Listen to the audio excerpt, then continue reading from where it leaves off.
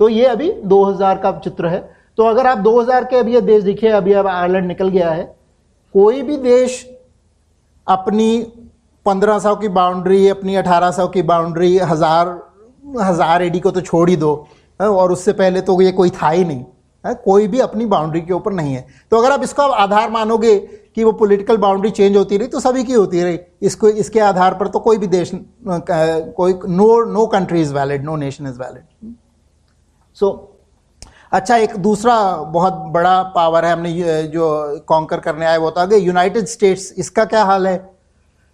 United states का 1776 का चित्र ये है।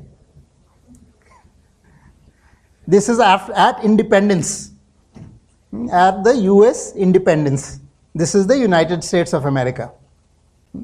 तो और जो बाकी ये सब बाकी तो कॉलोनाइज करते रहे, मारते रहे, जो नेटिव ट्राइब्स थी, नेटिव वो थी।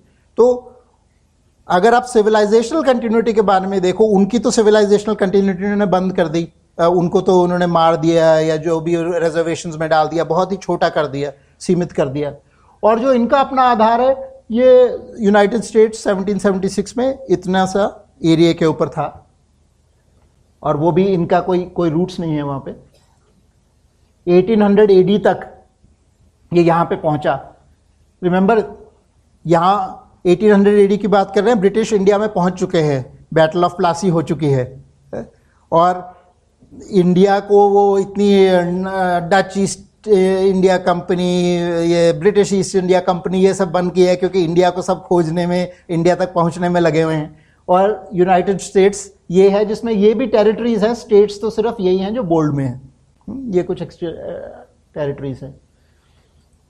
आगे जाते हैं, 1861 में उनका जो बने थे स्टेट्स, उसमें भी वो भी टूट गए, कॉन्फेडरेसी, सदर्न कॉन्फेडरेसी हो गई, सिविल वॉर शुरू हो गई वहां पे नॉर्थ और साउथ के बीच में।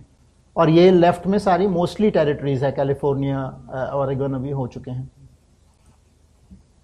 और ये 1912 के अंदर फाइनली एरिजोना और मैक्सिको, न्यू मैक्सिको भी ऐड हो गए, यानी कि आज की पॉलिटिकल बाउंड्री के हिसाब से अमेरिका 100 साल से कम पुराना, या 100 साल पुराना है लगभग।